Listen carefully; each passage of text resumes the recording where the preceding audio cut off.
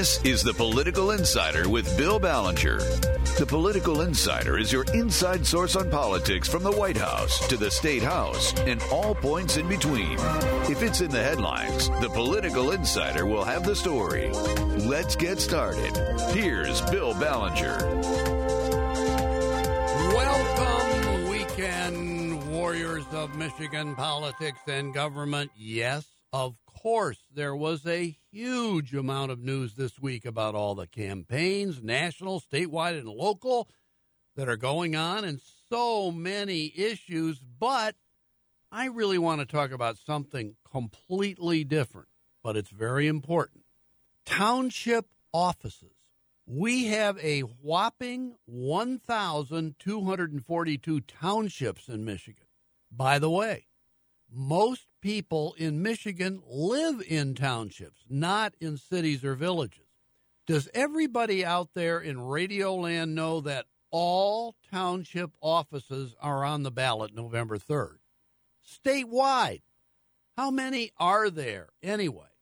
Would you believe 6,562 township offices are on the ballot November 3rd? Think about it. We have 83 counties in Michigan, almost all of them within 16 townships apiece in each county. A few small counties have less, a few big ones have more. If you are a regular township in Michigan, you have 5 elected officials, supervisor, clerk, treasurer, and 2 trustees. There are about 1,070 regular townships in Michigan, and collectively they elect some 5,350 officials. But then there is something called a charter township. Usually those are our larger townships in population, and charter townships have 7 members apiece. They have 4 trustees, plus the supervisor, clerk, and treasurer. There are about 175 charter townships in Michigan, electing some 1,225 officials in the aggregate. So if you add them up, 5,350 regular townships plus 1,225 charter townships, you get the 6,562 officials I mentioned just a few seconds ago. Now, Michigan has a national record number of offices on the ballot this coming November 3rd. Over 11,000 are going to be on the ballot statewide. No state has more. We have everything from president, U.S. senator, 14 members of Congress, 110 state representatives, 2 Supreme Court justices, more than 200 other judges from the Court of Appeals, circuit, probate, and district levels. We also have 8 members, 2 apiece, of the University of Michigan Board of Regents, the Michigan State University Board of Trustees, Wayne State University Board of Governors, and the State Board of Education. Plus, all of our county-wide elected offices are on the ballot. Think prosecuting attorney, sheriff, clerk and or register of deeds, treasurer, and in many cases, drain commissioners or water resources commissioners and county road commissioners. That's over 500 more offices. Plus, we have county commissioners on the ballot November 3rd, our elected legislative bodies in each of the state's 83 counties, more than 600 of them statewide. We even elect some library boards in a few counties. And get this, we elect over 1,000 school board members at the K-12 level statewide, kindergarten through 12th grade, this coming November 3rd. For instance, there's a hot race going on right now in TCAPS. That's Traverse City Area Public Schools. 7 candidates running for 3 spots on the local K-12 school board. Now, that's a whopping number of 11,000 plus offices at various levels to vote on in the general election. But remember what I said earlier. Townships constitute over half of that entire total, 6,562. So it's a safe bet that most township officials would prefer to run for the offices they hold on a nonpartisan basis. But state law makes that nearly impossible. State law makes them run as either Republicans or Democrats, although more than 100 no-party candidates, you could call them, or independents, have managed to sneak in somehow, sometimes as write-ins. So the fact is, more than two-thirds of all township officials are Republicans and have been consistently over time. That's unlikely to change much in the election on November 3rd, although a heavy vote for one party or the other at the top of the ticket, like president this year, governor 2 years ago, may increase the number of Democratic or Republican township officials in a particular election, although probably by not more than 1 or 2% statewide. So to sum up, nearly 70% of township officials throughout the state are Republican. Between a quarter and a third are Democrats, whereas independents or no party members of various township boards represent about 2.5%. Now, believe it or not, even in heavily Democratic Wayne County, think of Detroit. Now, it's not a township, it's a city, but the rest of the county is also Democratic. There are only 7 more Democratic township officials than there are Republicans, a total of 35 compared with 28. Even in marginally Democratic Macomb County, the third biggest county in the state, more than two-thirds of all township officials are Republican. So quite understandably, the Michigan Townships Association, the umbrella group that represents all these officials in lobbying state government in Lansing, wants to minimize partisan differences between its various members so as to present a united front when lobbying for its interests. It wouldn't help for the townships to be viewed by state legislators as tilting towards one party or ideology or the other when seeking redress of grievances in either Lansing or Washington, D.C. So we're going to be talking to one township official running for election this year later in the program. But first, we're going to talk to someone running for one of those other obscure but important offices on the ballot in November, and that is a state education board. Remember what I said earlier. There are 8 state education board members elected on November 3rd, 2 for the State Board of Education, which is the governing body by law and by the Constitution over higher education and kindergarten through 12th grade education in Michigan. We also have the University of Michigan Board of Regents. It's an 8-member board. They serve 8-year terms. They're staggered terms, so every 2 years, 2 of the 8 members are up. Same thing for Michigan State University Board of Trustees, and the same thing for the Wayne State University Board of Governors. So a lot to talk about. I'll just mention the things this week that happened where the legislature and Governor Gretchen Whitmer actually agreed to something really important, passing a fiscal year 2020 to 21 budget. The start of the next fiscal year actually begins in just 3 to 4 days, October 1st. They have passed it. She will sign it.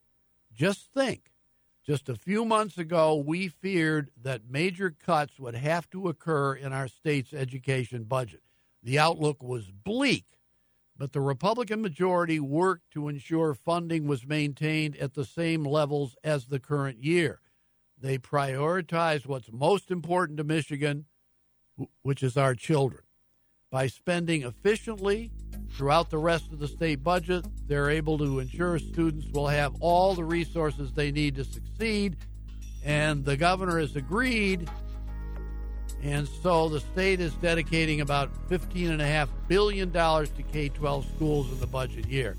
I could go on with more, and there's a lot more happening in Michigan government this week, but we're going to be back in just a minute with our first guest. Stay tuned.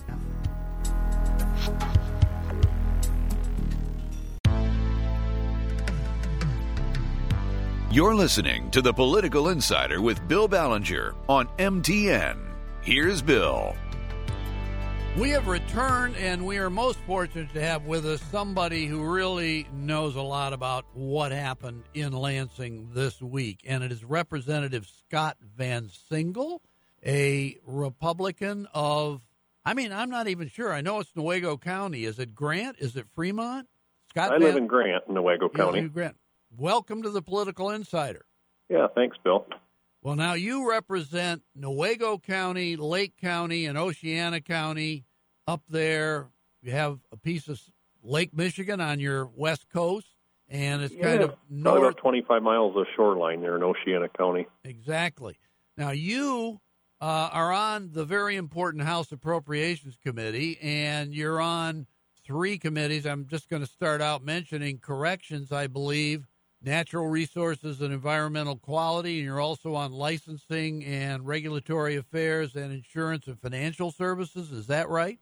Right, and then chairman of the higher ed budget. Yeah, well, you are chairman of the most important higher education subcommittee of the House Appropriations Committee, and boy, you guys passed a budget for next year, beginning October 1st, just a few days away, extending through September 30th of next year. And when it comes to higher education, they have been a beleaguered entity for years and decades. They have lost funding from the state over time. When I was in the legislature back in the Paleolithic era, higher education got a lot more of their funding from state government than they do today. What happened this week, and where are you in the process of appropriations for higher education compared to the past and looking forward? Yeah, normally our goal would be to have the budget done in June, since the K through 12 districts and the universities start their fiscal year July 1st. And this year that didn't happen again. And it really wasn't a bad deal that it didn't, because when our August revenue estimating conference came in, we realized things weren't quite as dire as what we thought.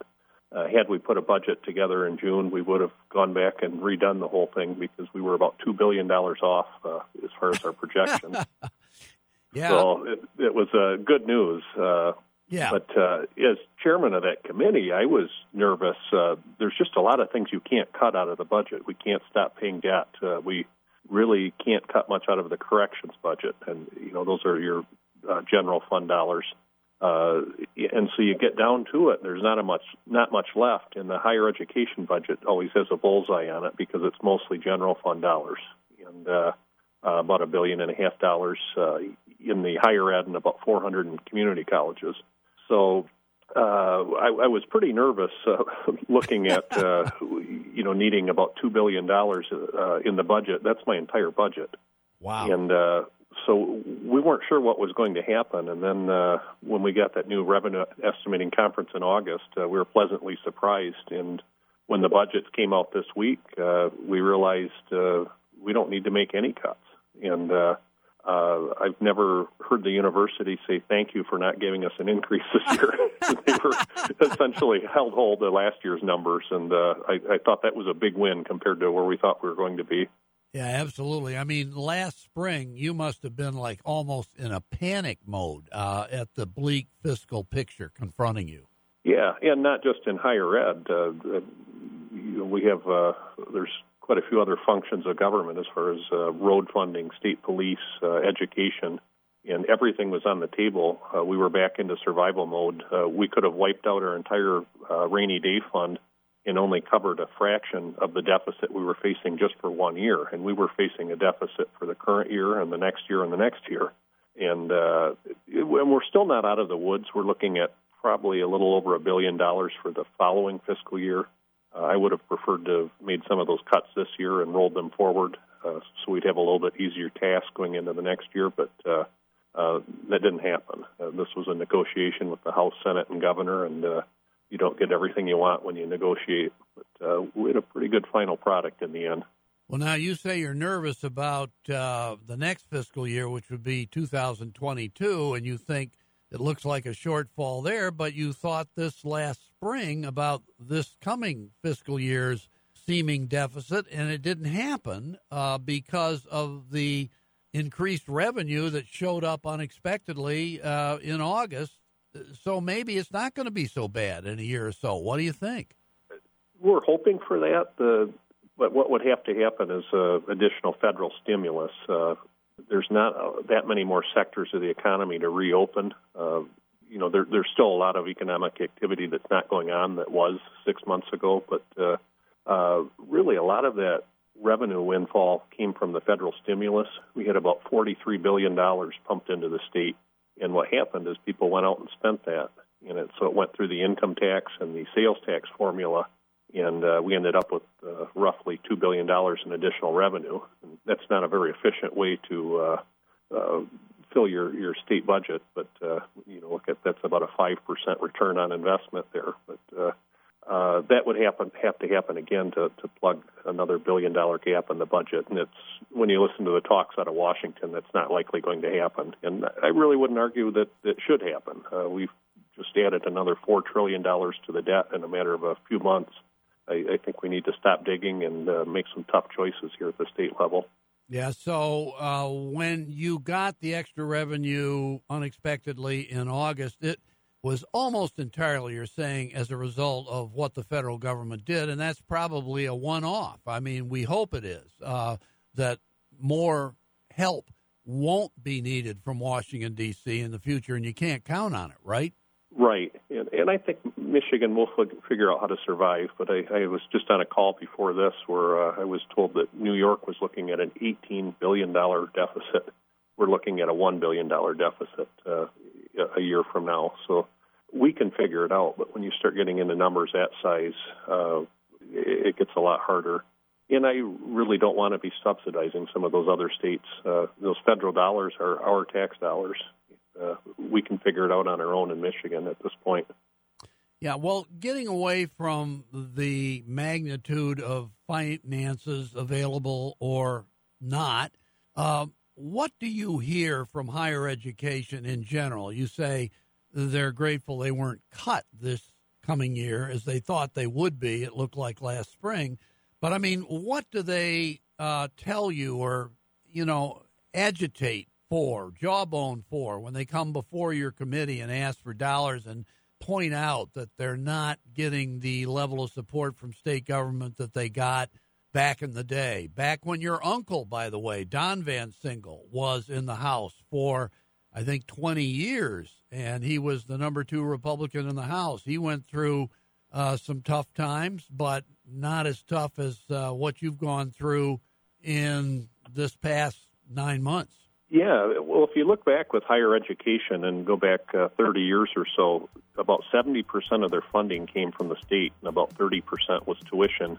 At this point, we're down to about 20% of their revenue comes from the state and 80% tuition.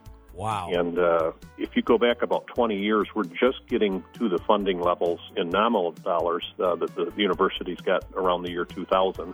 That's amazing. Yeah, listen, I want to keep going. We're just getting started, but we're out of time. But you've done a great job of giving us an overview of what you as an appropriator in the legislature faced this year and how well you came out of it. Thank you, Scott Van Sinkle, State Representative from the 100th House District, Newaygo County. Thank you. Yep, thanks, Bill. We'll be back in a minute.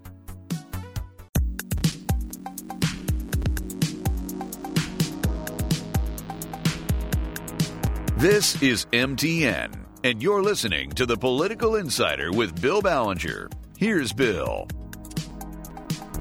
We have returned, and we have somebody on the line who has a lot of experience in state government. He was a 3-term state representative.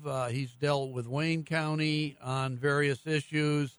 He is John Stewart. He is a Republican in Plymouth in northwestern Wayne County, and he's running for Plymouth Township trustee. Welcome to the Political Insider, John C. Stewart. Well, I can't thank you enough for choosing me to represent the townships. And I'm in a unique position here in Wayne County. Yeah, absolutely. Not many Republicans, getting elected in Wayne County in general, although at the township level, you guys have fared a little bit better than I think most people outstate realize. I mean, isn't the Plymouth Township Board like all Republican now?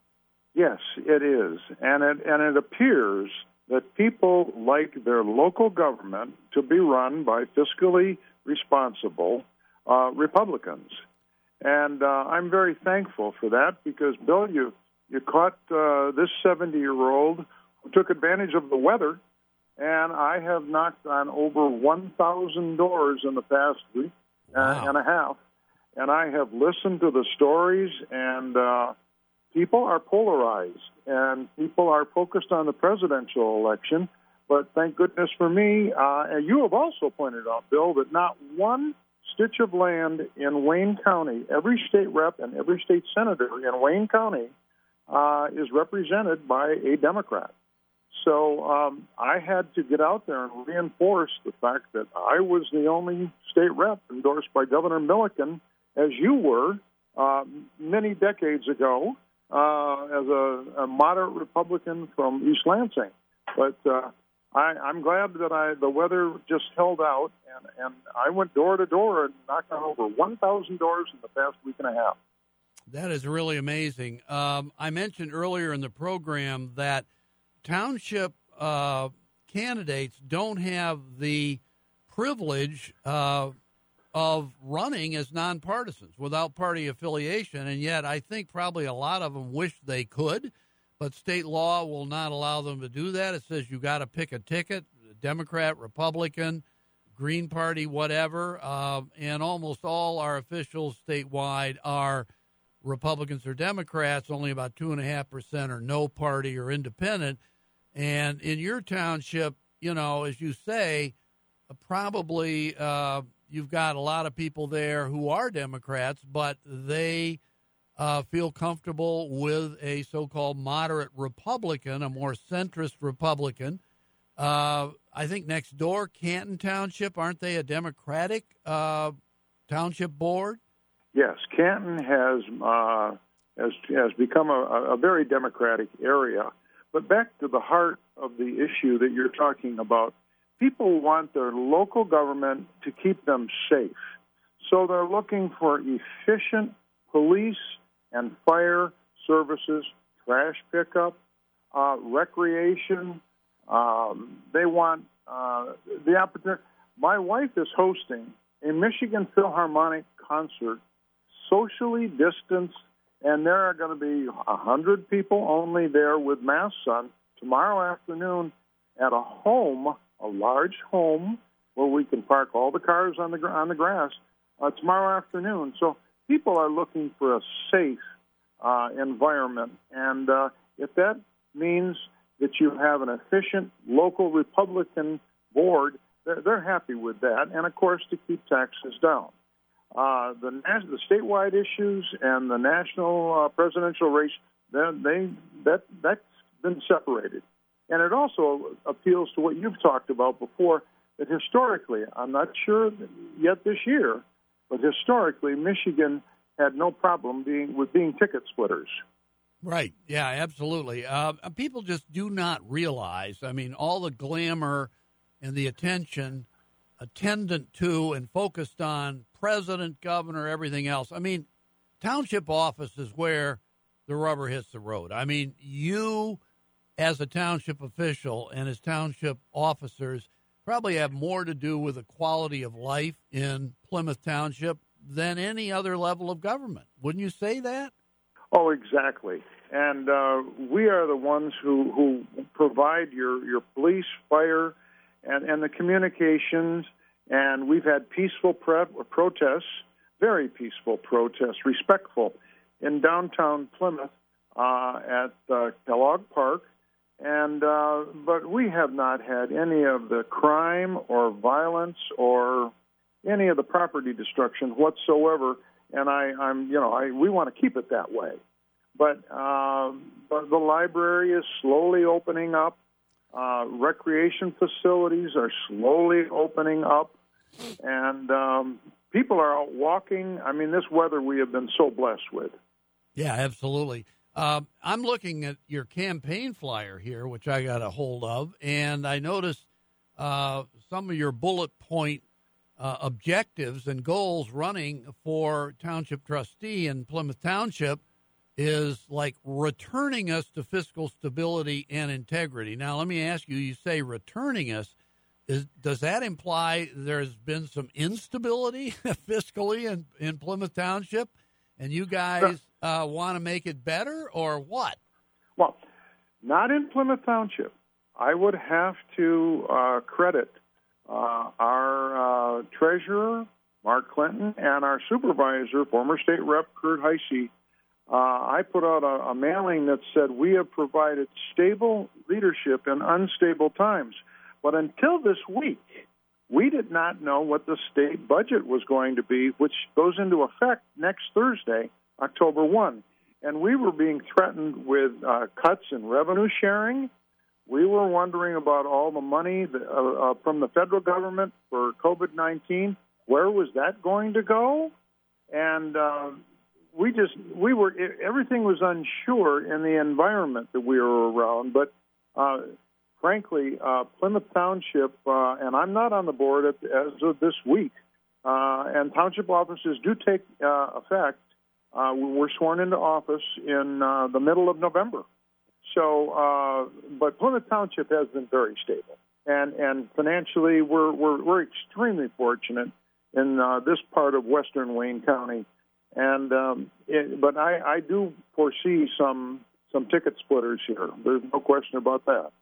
Well, let me ask you, your supervisor, Kurt Heise, former state rep, as you mentioned, he's running for re-election. Your treasurer is running for re-election.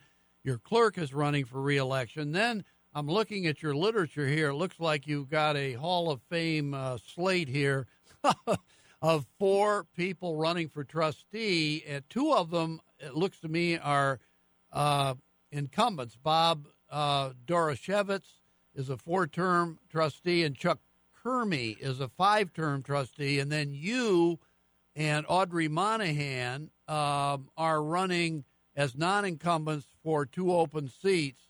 So there are 4 to be elected, and everybody runs in a pack, right? I mean, all 4 of you, and then maybe there's some Democrats or Green Party, you tell me, and the top 4 finishers are elected, right? That's correct.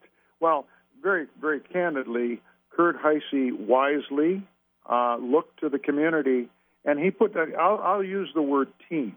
Because I have attended every township board meeting the last 3 years, and I'm the only candidate other than the non-incumbent, who are the incumbent trustees. I'm the only candidate who's attended board meetings for the last 3 years. And Plymouth Township, we are enlightened Republicans. I know that gives you a little bit of a laugh and a kick. We are not Neanderthal, knee-jerk Tea Party Republicans. We are enlightened, as your mentor and mine, former Governor Milliken, used to say, we need more enlightened Republicans. And we're aware of the fact that we're here in Wayne County, and Kurt's also a lawyer, and we got a court in Detroit. So, yeah, absolutely. Look, we got to take a quick break, but we're going to come back with you, John Stewart, former 3-term state representative and candidate for Plymouth Township trustee this year, November 3rd. We'll be back in a minute. Stay tuned.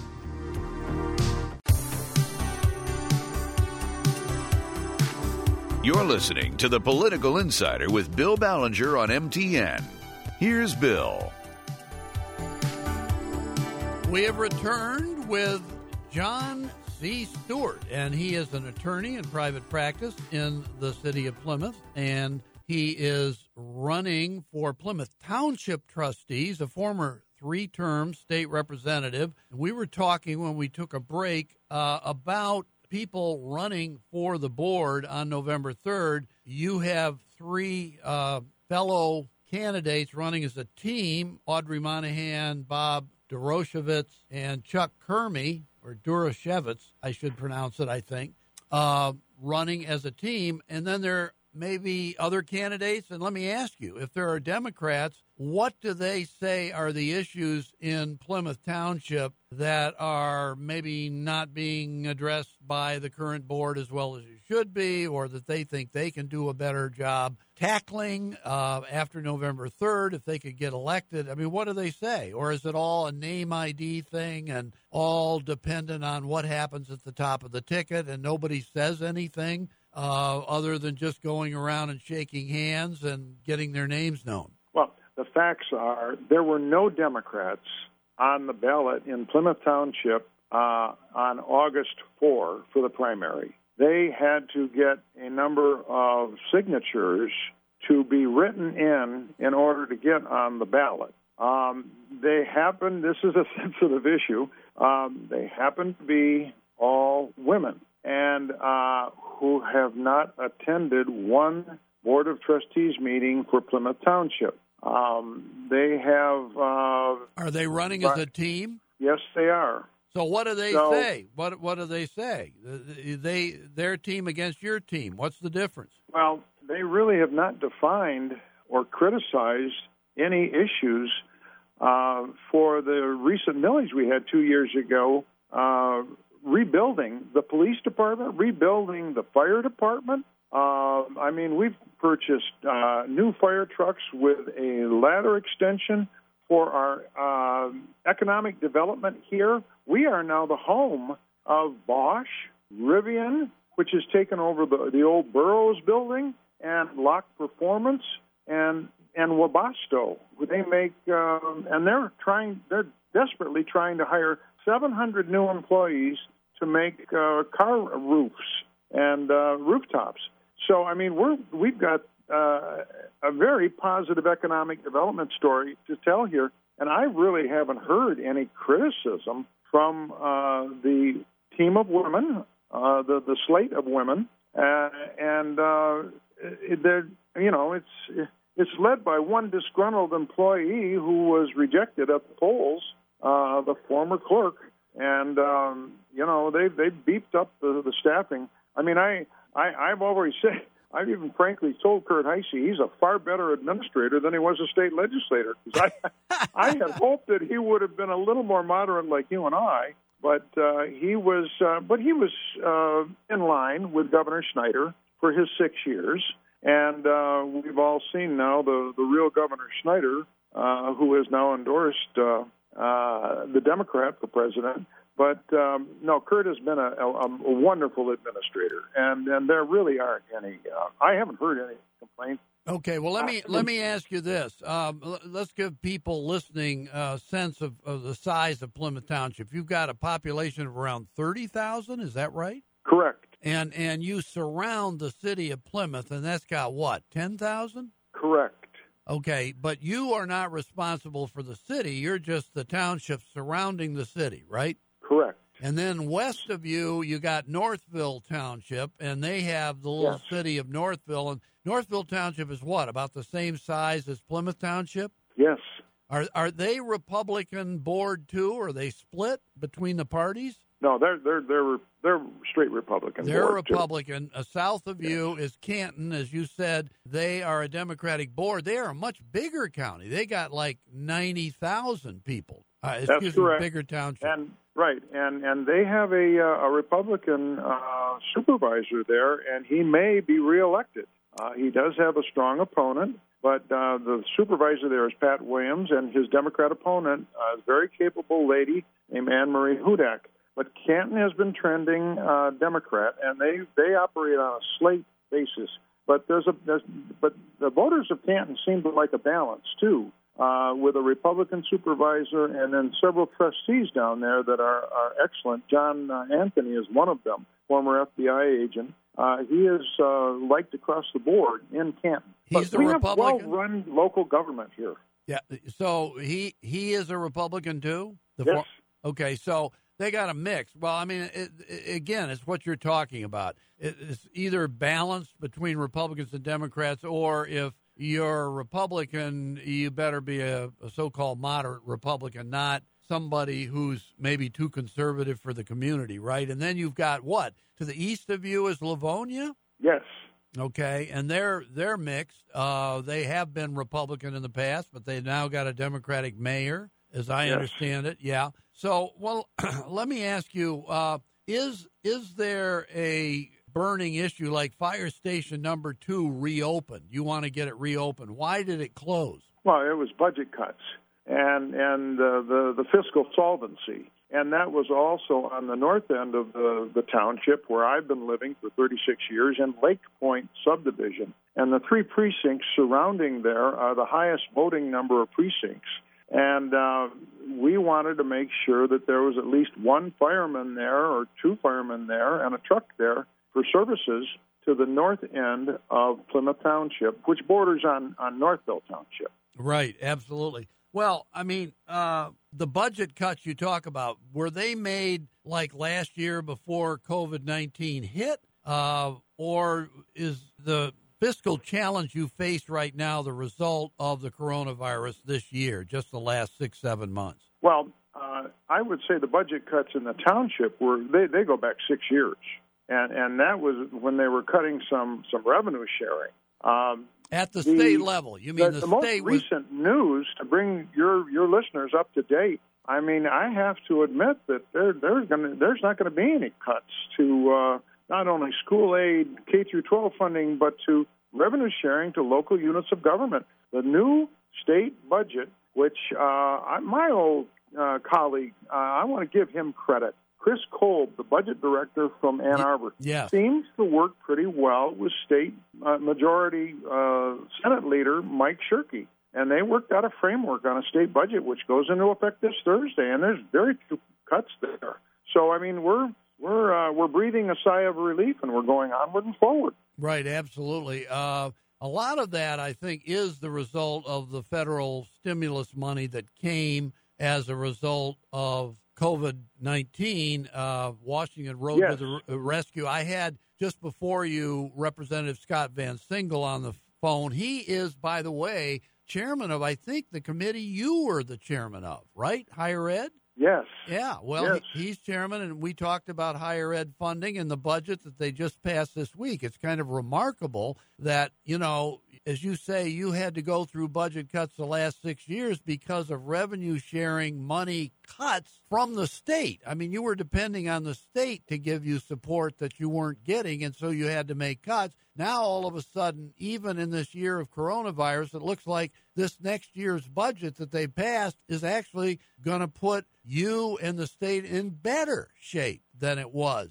a year ago or 2 years ago, right? Well, right. And Bill, I know you're from the mid-Michigan area, and I reflect southeast Michigan and Wayne County. We have had an uptick in home property values, and that has generated more local tax revenue. We're seeing housing and auto sales continuing to rise, and that's such a blessing for southeast Michigan because we're so dependent on the auto industry. And I mentioned to you that if I see you back in Plymouth, I'm going to take you over to Rivian where they're making electric platforms for buses, and Ford Motor has collaborated with Rivian Automotive over there.